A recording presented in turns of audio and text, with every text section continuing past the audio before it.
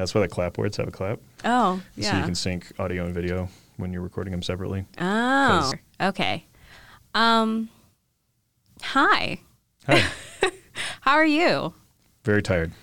Same. How are you? I'm also tired. But I don't know. We're going to talk about something that I think we're both well versed in. So Cool. I don't think it'll be too taxing. I hope not.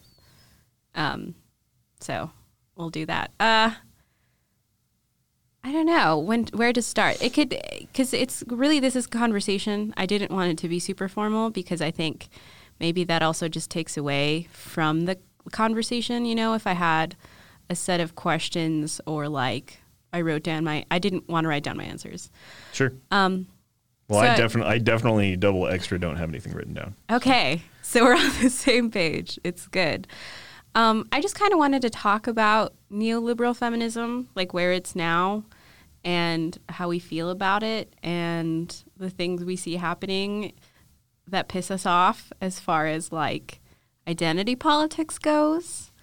Because I think it's good to rant, but I think it's also good to acknowledge where we are and the work that we're doing. Because you do very important work, I think. Well, thank you. It's good. It's great, Sure. you know. And so, but, you know, acknowledging where our work is coming from and where we're coming from. So I guess I just kind of want to start with, like, if someone says the word feminism out loud, what's your reaction? Like you're in a classroom or like Sure. in a, let's say, party. I don't know if you go to those. I don't. Probably not. But so typically what I think of first is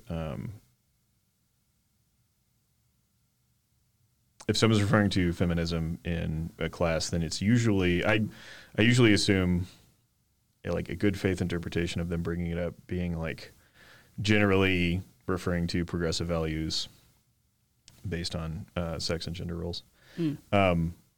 But I mean, you brought up neoliberalism to begin with. I think that a big problem with the way that we talk about, you know, in classroom settings specifically is because they'll often be referring to this very neoliberal sense of identity and embodiment and relationship to the world without acknowledging it, right? Because like that's the sort of, to me, the invisible part of ideology is that it is our ability to make sense of social relations. So in the same way that we can't see our eyeballs, you can't, you know, talk about a lot of these identity politics without engaging in ideology, and often without proper critique of ideology, and why it's so important to me in when we talk about, you know, politics or critical theory or anything, to kind of use that as a starting place is to kind of like a priori acknowledge what we're talking about. And so I think a lot of times people will just use feminism as shorthand for, like I said, generally progressive gender and sex politics, and not actually get to the core root of the problems being like this hyper individualization under late capital, et cetera, and considering everyone as nuclear rather than in community. Because I think that's like much more of a material critique of what, you know, this sort of idealist progressivism is headed towards. But it's completely undercut by like the atomization that we're subject to in late capital ideology. So that's why I get frustrated when we have talked about how it's frustrating when people sort of don't know where to go after bringing up feminism or talking about feminism, because it feels like, oh, well, we acknowledge the elephant in the room and that defeats the elephant. Right. You know, but it, you know, unfortunately it doesn't. I wish that it did. Yeah. Yeah, no, I think it's also, it's sort of like it's become a weird like border or like marker of like you're a good person or you're not, right? Like I think the internet is especially a part of this conversation because most conversations happen on the internet now. And it's sort of like the internet has decided like, oh, you're either if you're a feminist, you're a good person, and if you're not, you're a bad person. And there's like no further explanation, and we're just like, okay, carrying on now. And it totally sort of ignores how they're using the label, what it means, and the sort of personal responsibility of it. And I don't want to come off as a hater right now, but it's also like young girl. I see it.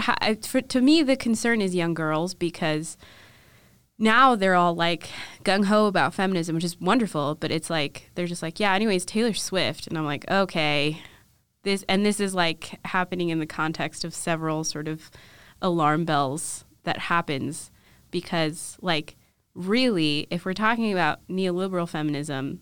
We're talking about Taylor. Like, she's the icon. Taylor Swift is the icon of neoliberal feminism, right? Sure, yeah. And that's not to come off as, like, a person that, like, I hate Taylor Swift or anything, but she's truly an encapsulation of how people, have become so sternly individuals who, set their own values and are like, yeah, of course I'm a feminist, and that has to do with me and my values and what I'm doing. But it's also like part of this larger landscape that everyone can choose to ignore. I'm a good person, therefore I can do bad things.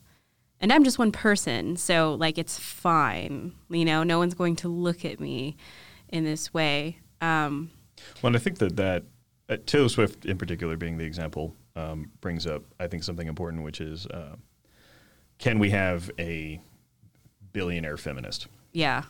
Right. Like I get frustrated with any sort of, reductionism with, along the lines of like, class reductionism or race reductionism or gender or et cetera, et cetera. So I'm not trying to say that the only factor that we should care about is like wealth disparity. But I think that it's difficult to say that we can have someone whose political motivations are to disrupt the status quo, right? Whether that status quo is relative to, sex and gender or queerness or whatever, or capitalism, in the sense that those identities and that ideological social environment are inextricable from one another. So that you can't really, like girl boss feminism, just reifies and reestablishes the idea that there should be a class hierarchy, like literally based on the economy, like just really boiling it down to a dollar amount. It's the idea at some point that it was liberatory or it could be liberatory for non-male people to just make as much money as the highest earners of the male body population. And I hope that, we're coming around to the idea that doesn't fundamentally change anything. And so the idea that Taylor Swift could be feminist, well, that's kind of like not a feminism that I think is particularly useful, right? But again, being the person that I am, I certainly don't consider myself to be any sort of arbiter here. But I do think it is like kind of dangerous to listen to what the billionaire that takes a jet to commute has to say about progressivism or change. When from what I understand, she was born into wealth too. In addition, so like it's not even a bootstraps narrative, right? Right. Like so, which is of course also propaganda, et cetera. But I guess what I'm getting is I think that she's I think it's a great example of a bad example. But one that people talk about a lot. I mean, my students write about her often. So she is. I think maybe I always think of her as the major alarm bell when it comes to neoliberal feminism because she is so well liked. Like you can't escape her. I make her sound as if she's like some like specter or something, like haunting us all. But it's true. You just can't get away from her. I mean, I have younger cousins who are like obsessed with her and they spend all of their money on her like weird cardigans. I don't know. Like she merchandises every. Yeah, she has cardigans. They're very fancy. Fair enough. And they're very expensive. So it's like a dangerous sort of pattern, and of course, but people get uncomfortable, right? As soon as you voice any critique of a woman, and which is also, I think, a really important part of neoliberal feminism is how it's become like, if you critique any woman, it's like a misogyny thing, rather than expanding out and saying like, why is the critique happening? Where is it coming from? And so it's always really funny to me when it happens in a setting like a party or a classroom, when we talk about feminism, and especially if you're talking to like little fresh-faced students Sure. who are there to like learn things, and you don't want to push them away, but you're also like, okay, I mean, I don't want to discourage you from liking what you like, because we're all living in like a capitalist hellhole. Like whatever makes you happy, you know, Sure. Good for you.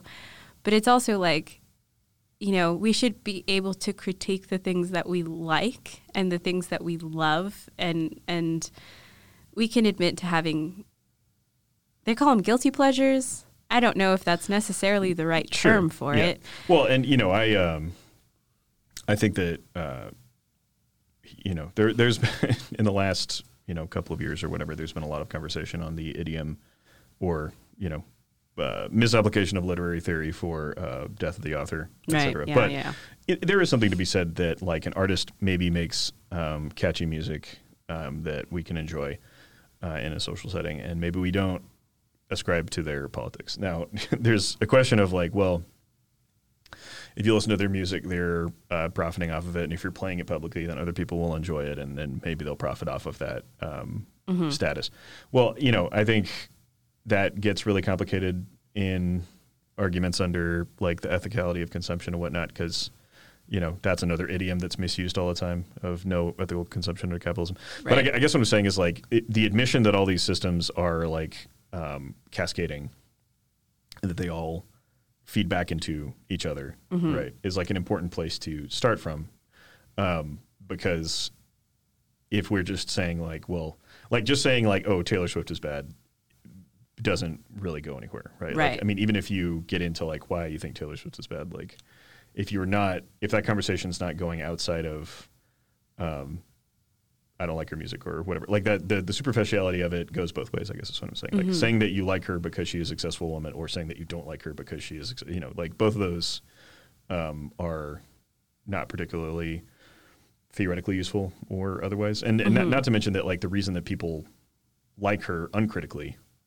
is like, you know, the sort of like art appreciation, like pure affect kind of thing. So like that's not even theoretical, right? Like that's just like emotive responses. So, you know, and like, I mean, guilty pleasures, that I think that just comes with like a tension between, like being critical of one's interests and like knowing how the sausage is made, you know, and like, and no, I mean, you know, I joke about when, conversations on, you know, there are no ethical billionaires, for example. Sure. And Taylor Swift was a billionaire. Right. And she became a billionaire by like value extracting and exploiting labor, like all billionaires did. Sure. Even if, you know, some of the wealth was inherited or whatever, that wealth also came from exploitation by nature. I, you know, point out often that like I'm one of the laborers that was value extracted for her billions, because like I've worked on Taylor Swift shows when I was a stagehand, and you know it's just it's a perspective that working backstage for these things, you know, one of the other anecdotes I tell all the time is that like Johnny Depp was just like in my way and inconveniencing me. You know, like it was just annoying that he was signing autographs in front of a door that I really needed to get into, but I can't tell Johnny Depp to get the F out of my way. Right. So put that on a t-shirt. Right. Like, yeah. Johnny Depp was only an inconvenience to me. Yes. Like he personally made my life more difficult momentarily. But then also in this like broader system of exploitation. Right. So like it's kind of, it's both at the same time, you know? And I think that under like in a late capital neoliberal framework, it's difficult to negotiate these like at once natures of things, because neoliberalism is so atomizing and is based on the idea that everything is an object, and that there are like the relations between objects aren't as important as the objects, right? And so that we inscribe this identity like onto a single object, and then thus we consider people as objects, et cetera, et cetera. So I think neoliberalism really boils down to like all this identity politics stuff boils down to this idea that we're primarily talking about information as objects and not information as relations, right? Because then that makes it, if we're working in that framework, then it makes a lot more sense why you can just condemn like, oh, well, all this thing is bad and that's all that we need to talk about, right? Whereas like, you know, if we got rid of all the billionaires, that would help with a lot of social problems, but there would still be baked in Right. exploitation to the system, which is like, I mean, my ideal solutions to that problem are, more radical than just no billionaires, right? But it's certainly a good place to start, right? So like it's also the binary rejection is also as useless as like the binary affirmation, right? So, so I think that's like my ultimate frustration with, neoliberalism, like in theory, is that it keeps like, I think there can only be simple solutions under neoliberalism, and simple solutions like just fundamentally aren't solutions. Right. Yeah. So they embody the aesthetic of solutions, or they embody the aesthetic of critique, without actually being, critique or praxis or any of those. Yeah, big it's very fun theory words. very circular in the way it sort of functions. Right. There's a problem, and you have to. You can circle back to an answer, but then you're going to end up right at the same spot. Really. Yeah. There's no sort of up or down or different sort of directions you can go, which is really, I think. Gosh, that was such a smart answer.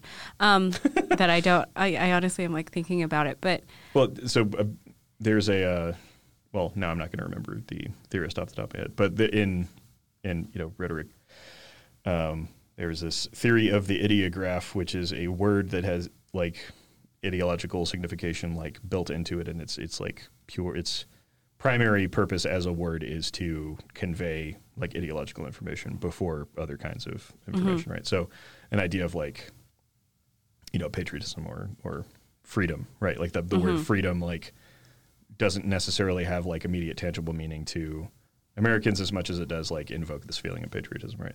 So I think of, idioms, like ideographic idioms that people say all the time that are sort of reifying of like these like ideological conditions that are sort of like thought terminating, right? Like they stop us from considering a conversation further, right? Are you arguing that feminism is one of these?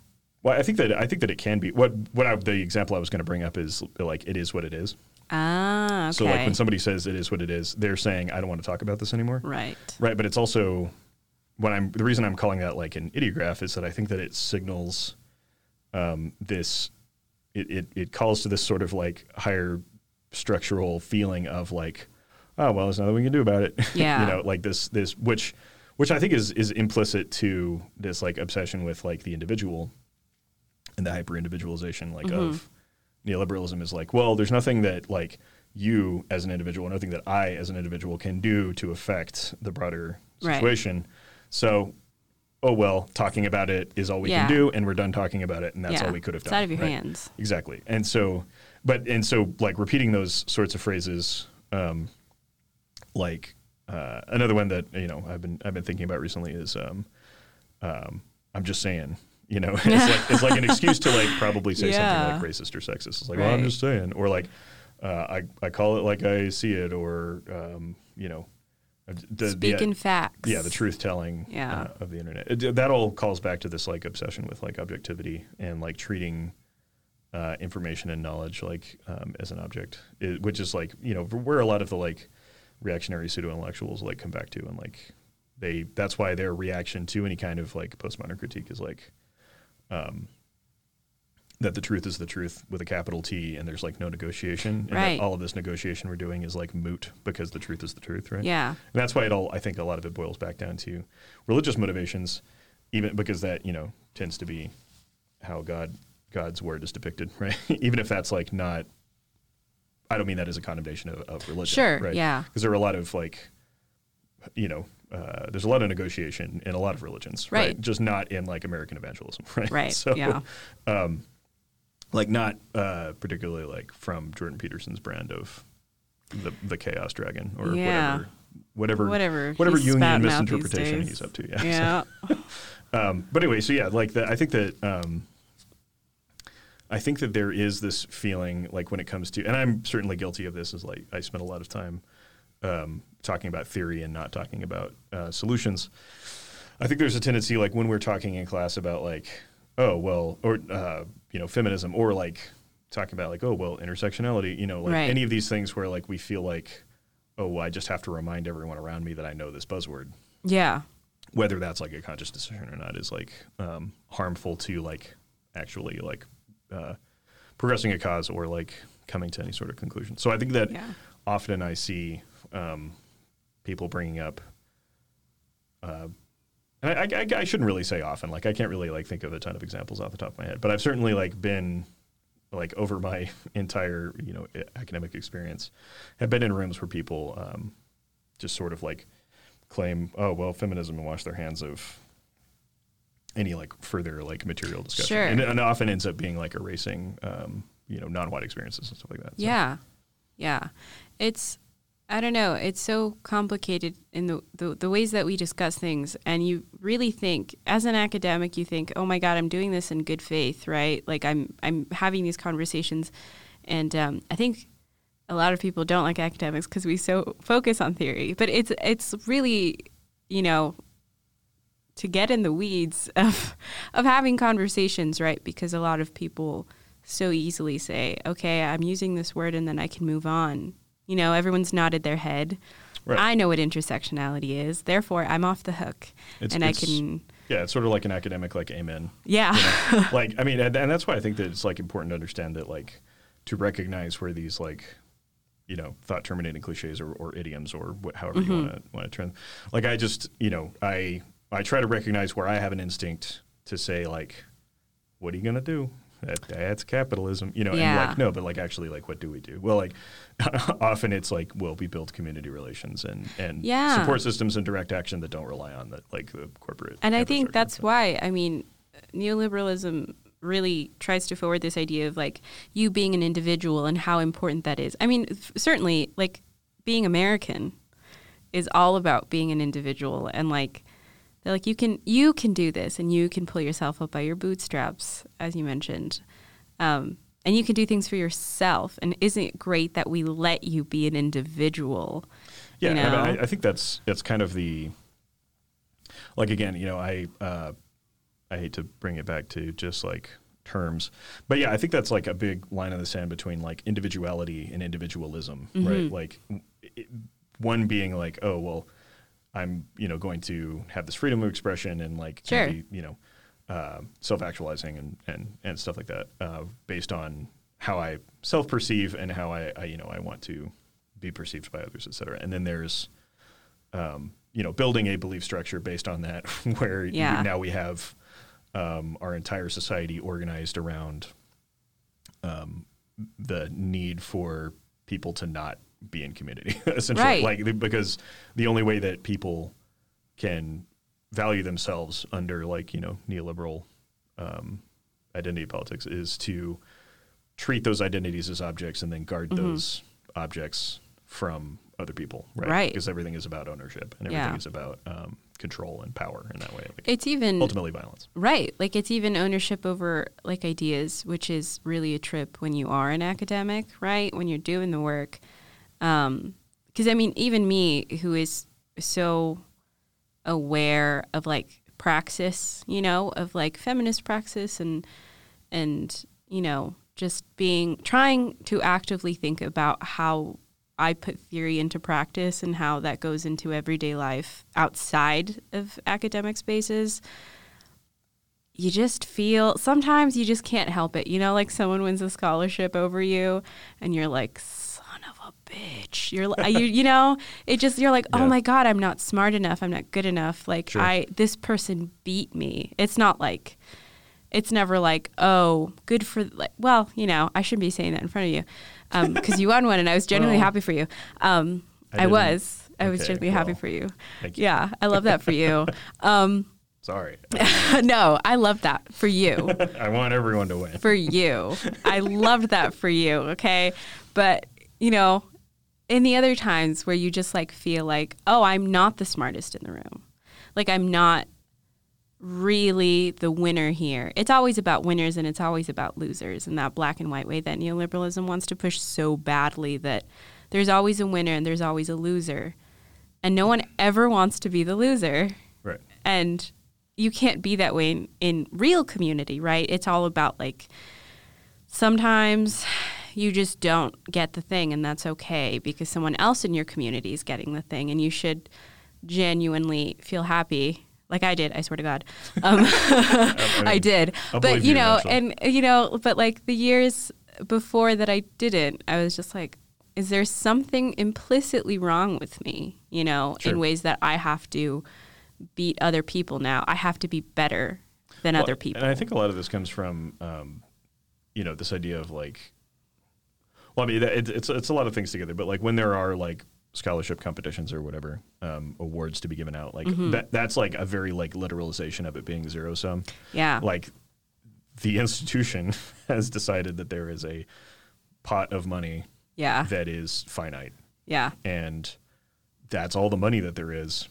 So even if we gave everybody a little bit of it, there's that, you know what I mean? And so it's kind of, it's built to mirror external system, like external to the institution systems, you know, where only one person gets the job or whatever. Yeah. But like in an actual like community oriented perspective, like that wouldn't be the model that we use to disseminate everyone funds or has whatever. Their place in community. Everyone has their place, but in the hierarchy, you have to fight tooth and nail for a place. Right. You know, like because they're like, oh no, you know, there's a ledge. You can't get too close to it. You have to be like firmly on it.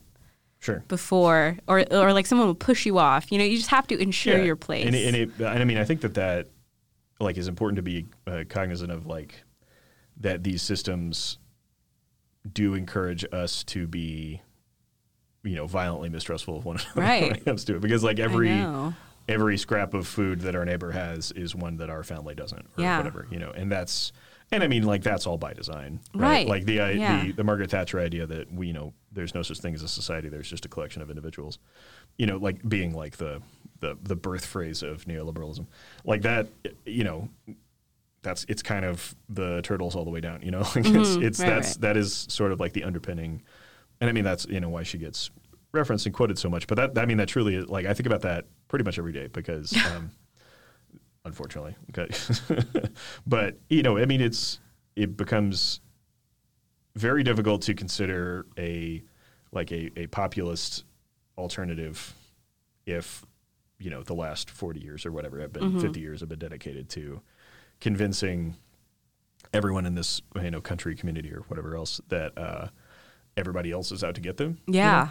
But it's interesting because, like, you know, you see in times of crisis, you know, in this country, and it's just specifically because that's, you know, that's what we're talking about. You know, when there's a natural disaster or anything where people need to come together faster than authority can save them, it's pretty much universally true that people do come together, you know, like they're the people that are like, I remember reading about, you know, when a hurricane hit and people were like accusing people of like, oh, see, like immediately it's lawless and people are looting and stuff like that. Like, well, they were breaking into Walmarts to get food out of there because the Walmart was about to be underwater.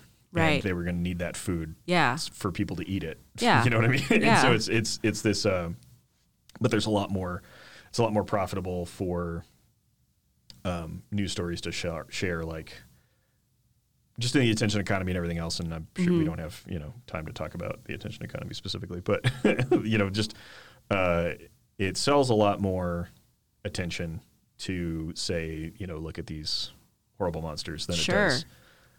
You know, heartwarming stories don't sell as well as as we love a rage monster. Yeah, we really do. I think as long as it's not us. Yeah, you know, we'd love to point fingers, and I think it's collective. It's a problem collectively, right? Yeah. You know, and it reminds me.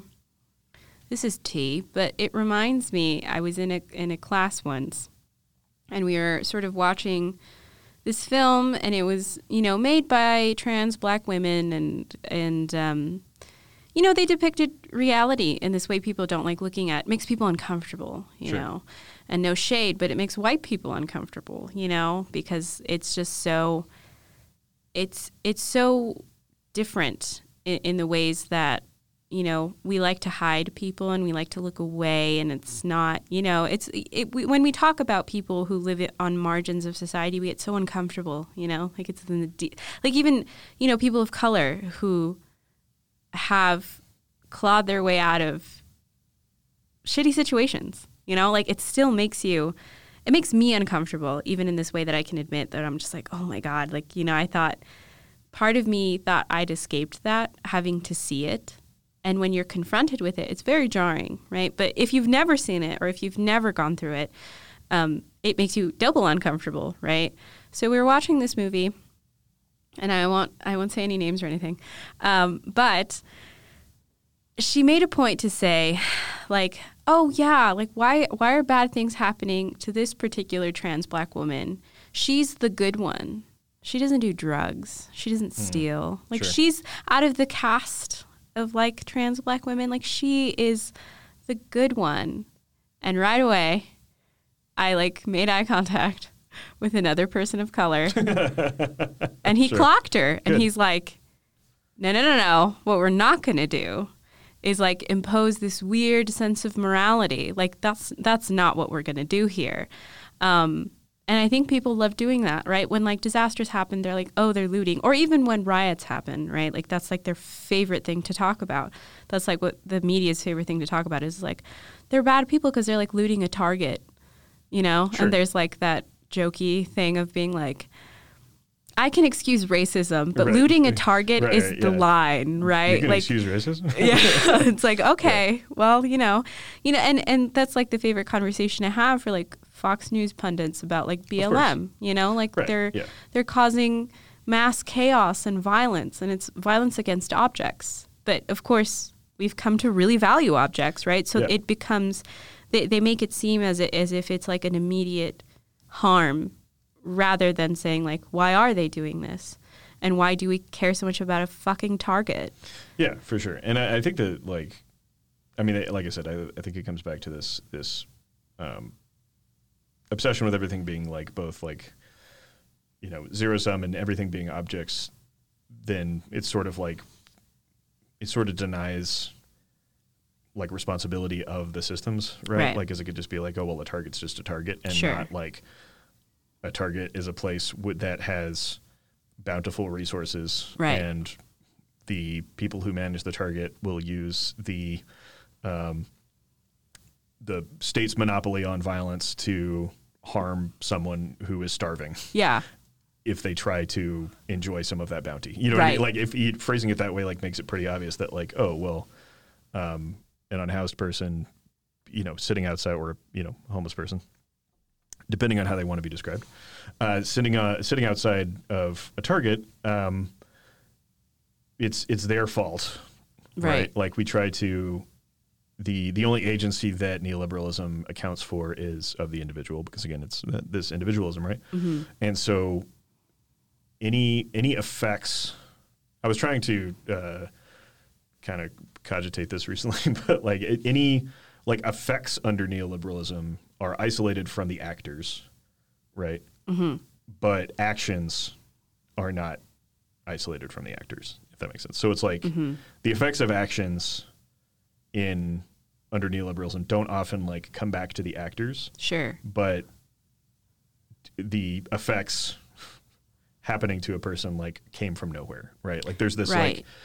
there's this infinite gap between cause and effect under neoliberalism. Yeah. right? Because it's like, let's say, for example, I can speak from experience about addiction, so I'll use addiction as an example. But like when I, was struggling with substance abuse, it's very, very often you hear, oh, well, it's so-and-so's fault because, they're a drug addict, right? Sure. And so like that becomes like, part of this like object identity inscription, like onto the person that like, I am an addict, right? Thus Right. I do addict stuff. Yeah. Thus my life is ruined and miserable because I am addicted to things. Not because corporations for a long time have created these, wonderful little combustible cylinders that make me feel good Yeah. temporarily and Yeah. then very bad later, right? And then that, snowballs into other things. And, Sure. nobody talks about like, everybody's mad at you for being an alcoholic, but nobody wants to talk about like how delicious alcohol is and how great it makes you feel. You know what I mean? Like these actual objects, right? Like they have a ton of like ideology, like kind of written onto and into them. Jack Daniels isn't responsible for the alcohol. Sure. Right? The alcoholic is responsible for being an alcoholic. Yeah. Which doesn't make any sense because like we know medically like the alcoholic like probably, has some predispositions or, I mean, it's, to quote Mitch Hedberg, rest in peace, my hero. But alcoholism is a disease, but it's the only disease you can get yelled at for having. Right. And so but I mean, it's, it's true that we understand like, addicts like myself, like are, we think of them as, or they think of us as sick, right? But sure. then, it's still our fault that. How dare you? Right, because it seems to be this reflection of willpower, and willpower seems to be like very simple under. Yeah, yeah. Well, right? it's all about like, oh, you're in charge of your own destiny, right? But like, if we admit that addicts aren't completely in control of their behavior, we then have to admit that behavior is not entirely under control. Right. And if that's true, then honestly, the whole house of cards comes down. Right? Sure. Because like if you're not perfectly in control of one's behavior. Now, of course, like the counter argument to being in control of one's behavior goes completely out the window when like a white man does a sex crime, right? Like then all of a sudden, there's very tight happens. Loopholes that happen in I think particularly with willpower. And this is a weird segue, but I think it has to do with, I mean, my focus has always been on how women, girls, and femmes have had to exist in spaces because I think it's incredibly difficult to exist in a space where you're presenting in any sort of femme way, And I think there's always this conversation about presentation and about how we have to exist in these little tight loopholes, right? Because there's always loopholes when it comes to gender. There's always loopholes when it comes to like, you can have willpower and we'll hold you accountable for that willpower until, and then there's like an X marks the spot. They're like, well, if you're a white boy who committed rape, like you were, like it happens. Right. We all do that sometimes, right, fellas? Ooh. Yeah. No, I mean, yeah. Well, I guess I think that, not to be like, minimizing of like the, horrible, violent traditions of that. But I think it comes back to kind of what I'm trying to vocalize or write about or whatever, this idea that like an individual's actions are like recursive back to themselves, but when the effect is more on another person than the individual, the ideological relations like no longer can support that conversation, right? Sure. So like obviously way worse things happen to the victim of a crime than the perpetrator of a crime, and that's why we phrase it that way. Sure. But I think it's really hard to prove that a victim is a victim in this country for a lot of reasons. But I think ideologically it's difficult to come to that because then we have to kind of close that ideological gap between like suddenly the individuals aren't individuals anymore. Sure. Suddenly we have like a unit or like a circuit, right? Or like a small like community or however you want to phrase that, like we have a group now, and it no longer makes sense to analyze the elements independently from one another because we're talking about how they related to each other. But if we can say like, oh, she shouldn't have been there at night or she shouldn't have gotten drunk around the frat boys or whatever, then it becomes easier to say like, oh, well, there it is. There's an individual and we have identified the responsibility that they neglected. Right. And because that's like the biggest like ideological sin under neoliberalism is that failure of responsibility. Right. And so in a lot of ways, it's considered like that's a more grievous sin than the frat boy not having self-control. Exactly, because like that what do you expect? Boys will be boys, right? So it's like suddenly we come back to this like naturalist kind of like, again, I mean that's like the identity as object thing. Like it becomes fixed, right? Where like he was always going to behave that way. You should have known better. Right. And like but it's never the other way around. Like, it's never like, well, why did he go to the party if he knows that he can't control himself? You know what I mean? Yeah. And so but that's, again, it becomes like, I think it's because that's easier to say, like, oh, well, both parties are responsible for themselves. And we have this, like, we have this objective nature to individuals. Mm-hmm. So this person has this identity and this person has this identity, and they're always going to act that way. Right. And so, you know, realistically, in this way, they picture it. Right. They picture it as like always happening.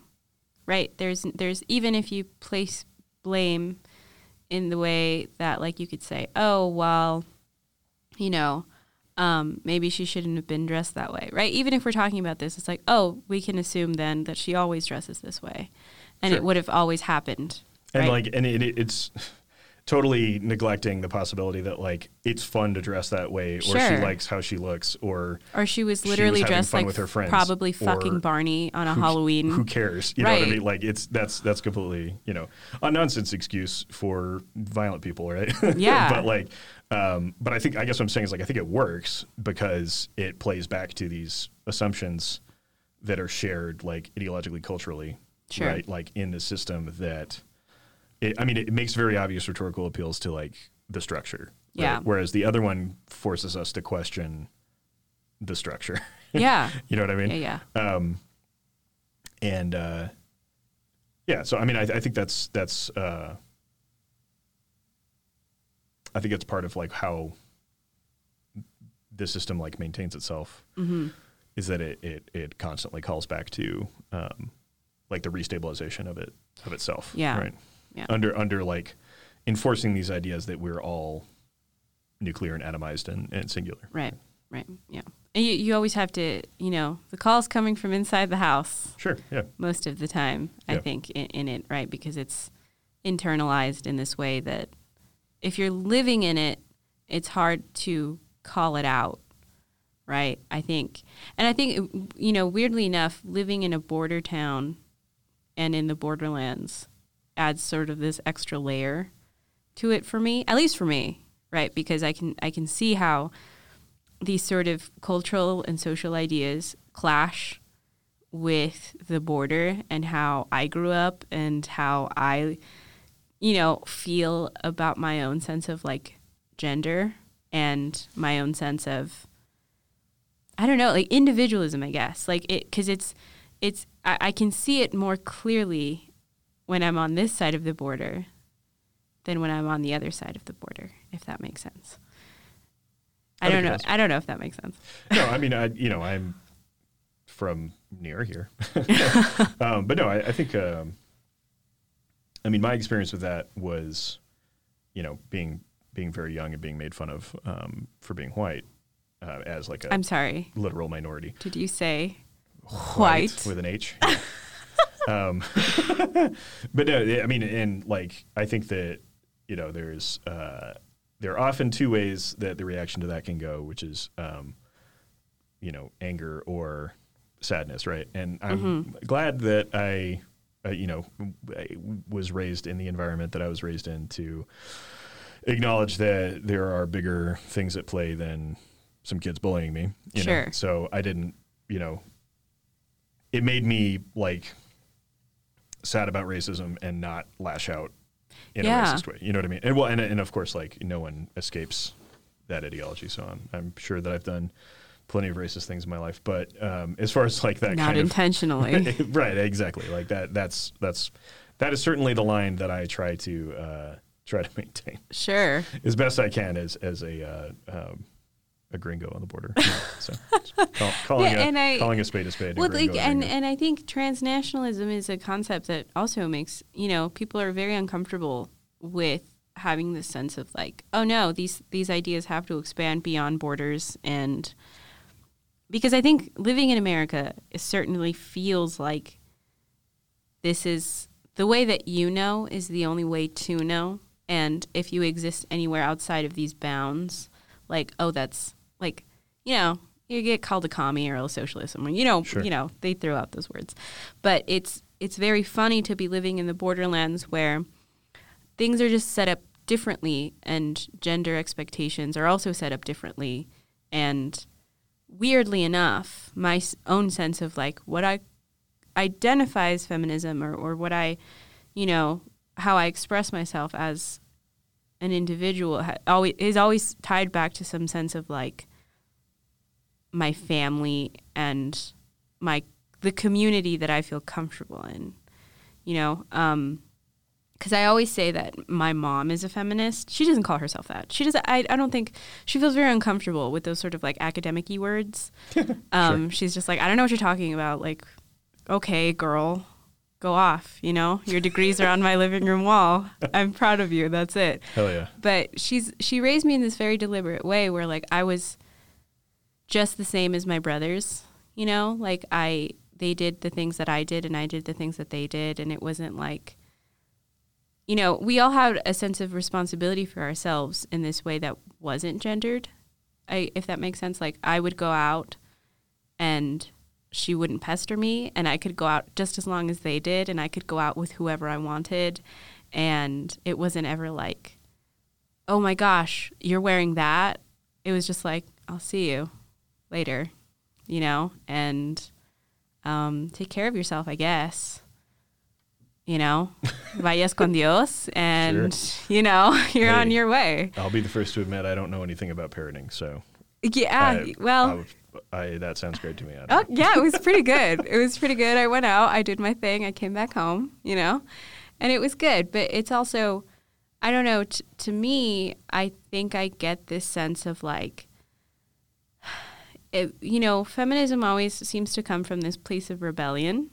For a lot of girls, and this is not, or for just like a lot of people in general, right? I don't want to just generalize to saying girls, but it seems to come from this place of rebellion, and that's coming from someone who like has younger cousins and has worked with younger people, in general, where it's like my parents want me to, I don't know. I do bad imitations of children, but it always seems to come from this place of like anger and rebellion, right? And certainly there is anger in me about certain things that I've experienced and that do come from this sense of community and do come from this sense of, how I feel about myself in regards to the ways I was raised. But for me, it's also like, oh no, like I'm the person I am, and I want to see things very clearly because my mother, forced is a strong word, but she made me see things in ways that like, I guess were different. And even now when I talk to people who are Mexican, who are Chicanos, they think my mom is weird because they're just like, what? Like, what do you mean that your brothers have to wash dishes? What do you mean that like, what are you talking about? And I'm like, is this weird? I had no idea. And it's weird to them that I have such a sense of community, that I like having people around me, that I like sharing things with other people actively. I mean, my master's essay defense was hilarious. There were so many people in that damn room. Yeah, there were. And apparently that's such an odd thing. I don't know. Yeah, I talked to professors about it, and they're like, there was people there? Yeah, we had snacks. And I'm like, yeah, it was great. I had, there was Dunkin' Donuts there. It was great. This is not sponsored. But not sponsored by Conchas. No, there was plenty there too. But people get so weirded out that I love having people around me, like all of the time. Really, not all of the time, but I like having a sense that I can rely on other people, and that I want to share my accomplishments with other people, which I think weirds people out a lot. But it also comes down to like the fact that once you're an academic, you're supposed to do things alone. You're supposed to write alone. You're supposed to do things alone. You're supposed to do exams alone. You're supposed to do everything alone, Well, yeah, and I mean, that goes back to everything we've been talking about. But I do think it's funny that like, you can write an article with other people, but like, I mean, you write a book with other people, but like the monograph is like this whole sacred thing that I just think it's funny that like ooh, you wrote a whole book. Yeah, oh my God. Like, I don't know. Look at you. Yeah, exactly. Yeah. And so I don't know. I think my sense of it has always been sort of as an outsider, because I've always had a sense of like loving community, and my sense of individuality has always been like, I as a person am different, but like I'm different and I'm still part of a whole system, right? Because I grew up like the black sheep of my family, but I never felt like I never hated them. Like I never felt like, oh, my feminism is a sense of rebellion. I just felt like, oh, there's like a word for it, you know? Sure. And I understand it, and there's a word that helps me express certain things and feelings and ideas that I have, but it was never a sense of like, you know, oh, there's finally, you know, like, fuck you, mom. I never had that, right? I never had that. And certainly if you don't have a good mom, you can say that.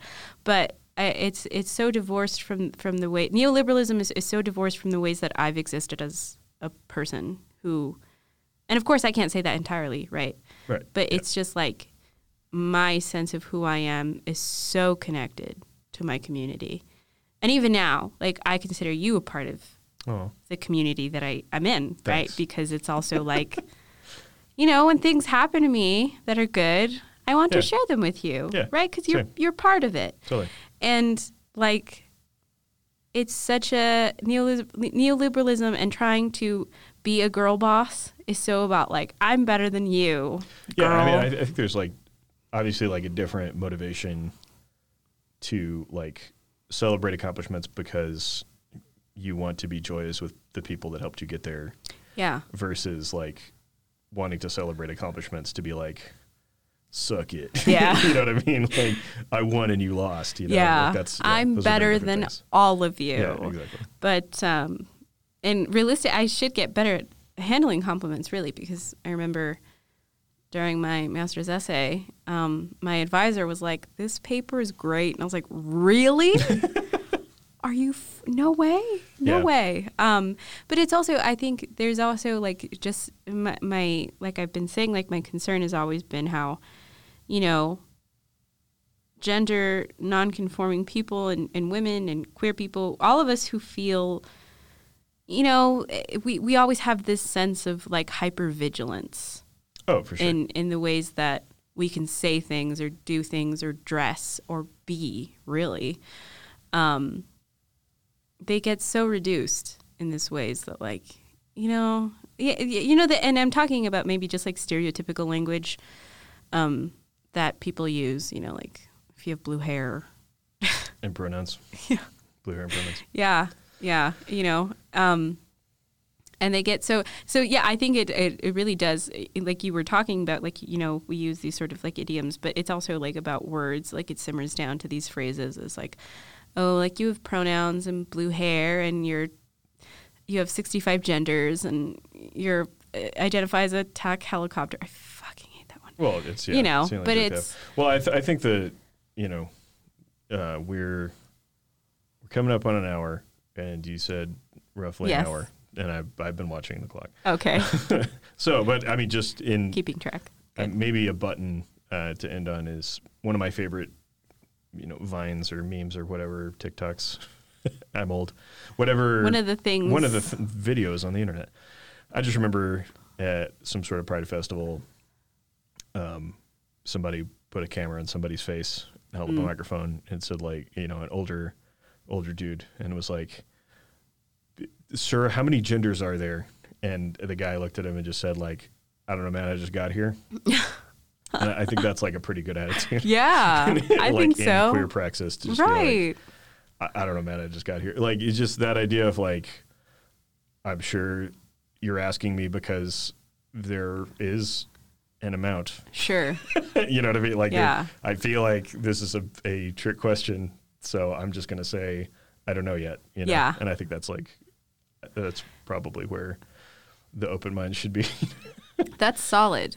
I think maintaining, I think if anything, right, coming away from this conversation, which has been a little depressing, but I mean, you know, it always, you know? I think it always goes that way. But it's also it's my just brand. Just saying, like, you know, also just it's incredibly queer to be just like, hey man, the possibilities are endless. Yeah, you totally. know, and Yeah. however we're going to choose to evolve in order to survive in healthy ways is like sick. Yeah. Because there's a million ways to be, and that's cool. That's cool as fuck. I agree. Yeah. Okay. Many millions. Many millions. Lots of many millions. Yes. And you can identify as whatever you like, you know, and that's valid. And if Chad doesn't like it, you don't have to talk to Chad. Yeah, that's like one of the biggest things they don't teach you is you just don't know how to talk to those people if you want to. You could just not do that. You know, just say, "Hi, Chad. You have nice abs, and I'm going to walk away from this conversation. But God, you know, God bless your soul. Right. Goodbye." Talking to Chad, more like Chad GPT. Oh, Am I no. right? No. Okay. AI is a whole nother beast. Let's You not can call it there. do it there. But yes, good. Well, thanks for listening, and tune in next time that there is an assignment to talk about. Good.